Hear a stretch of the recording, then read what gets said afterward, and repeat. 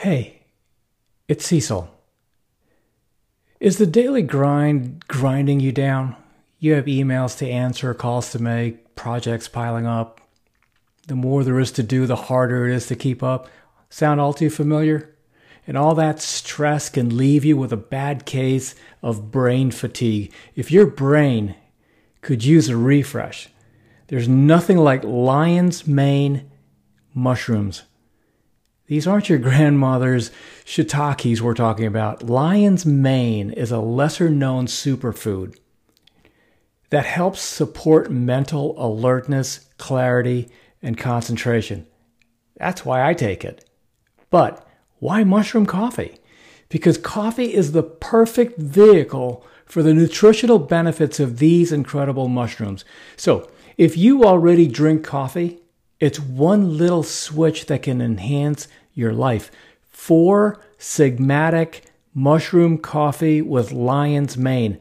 Say it with me. 4 Sigmatic mushroom coffee with lion's mane. It's what I drink every single morning. 4 Sigmatic foods are the 100 most nutrient-dense, most studied foods on the planet. And now they're easy to add to your daily routines. 4 Sigmatic is making these foods as easy as possible to eat and use and talk about. Like me. Because the world is asking more of you, of me, of everyone. We'd all feel a lot better doing that work if we got off the hamster wheel of coffee jitters and hangovers and sugar highs. So, check out their website at us.4sigmatic.com. That's us.4sigmatic.com. Now on to the episode.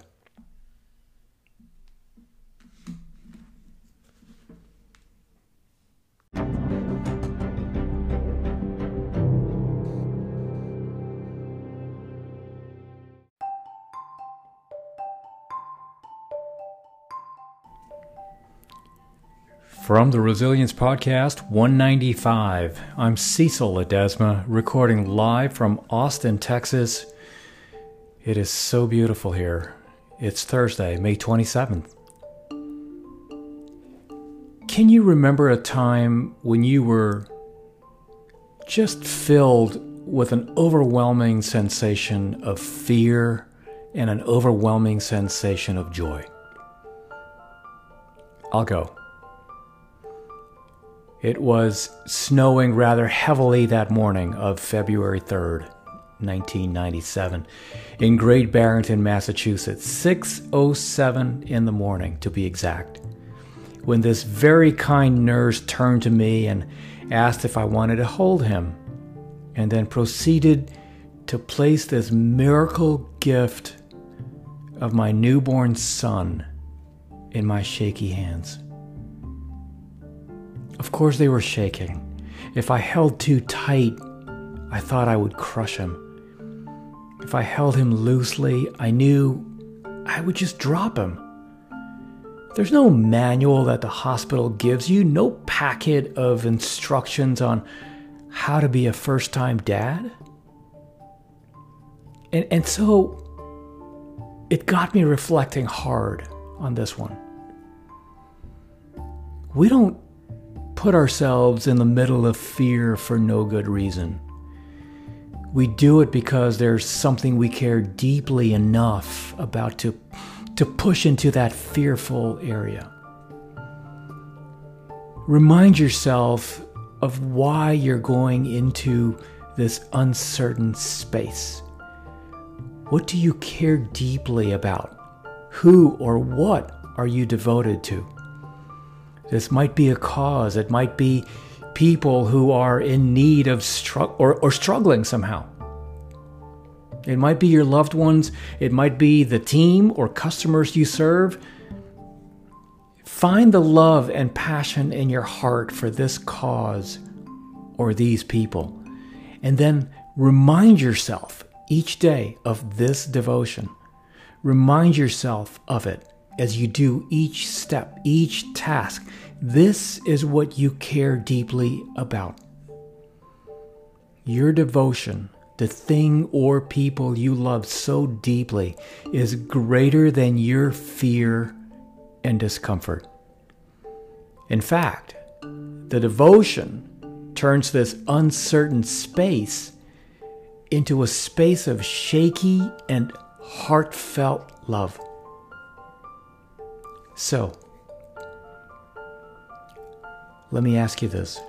Why is moving in the direction that we need to go so often met with apprehension?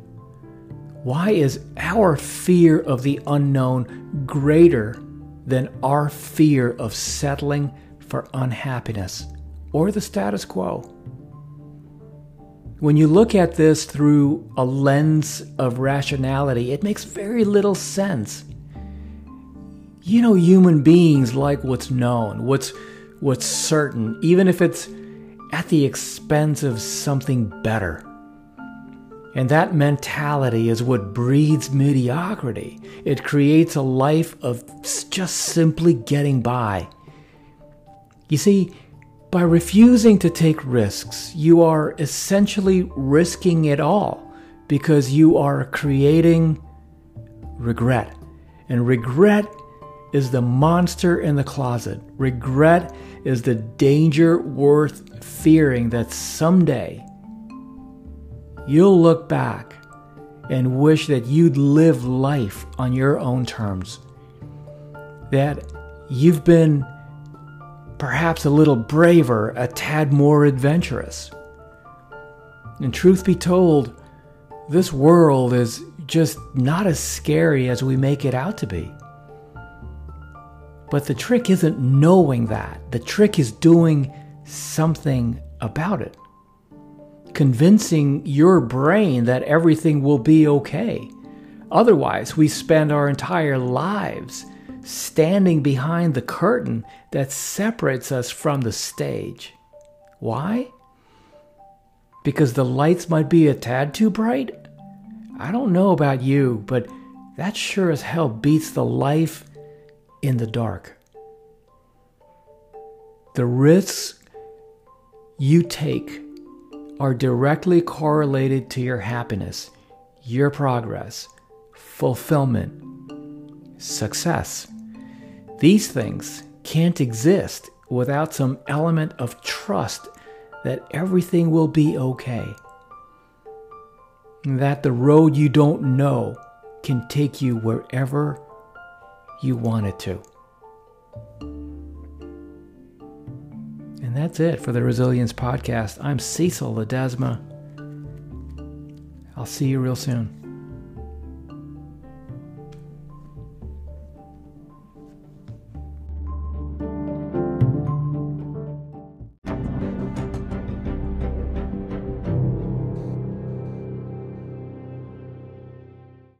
Hey, I'll see you next time, and thank you so much for tuning in. That about wraps it up. But before you jump off, two quick things, actually three. One, I've always wanted to author the conversation on resilience and mental health, because as a very proud Navy father, these topics affect me personally. And as you go about your day, be sensitive and be kind always, for everyone you meet is fighting a battle you probably know nothing about. Your life is a gift, and it's precious to me. And thank you so much for being a part of this community. And I'm not quite sure how you landed on this podcast. It doesn't matter to me. The fact that we're all in this together and that we can have a conversation is amazing. I feel very honored to be in your ears right now, and that you spend a portion of your morning, noon, or night with me. And whether this is the first podcast you've listened to or you've been a loyal listener, I just want to say thank you. And last, please, I would be honored if you checked out my website at cecilledesma.com. You can connect with me on LinkedIn. You can follow me on Twitter at Cecil Ledesma. Peace.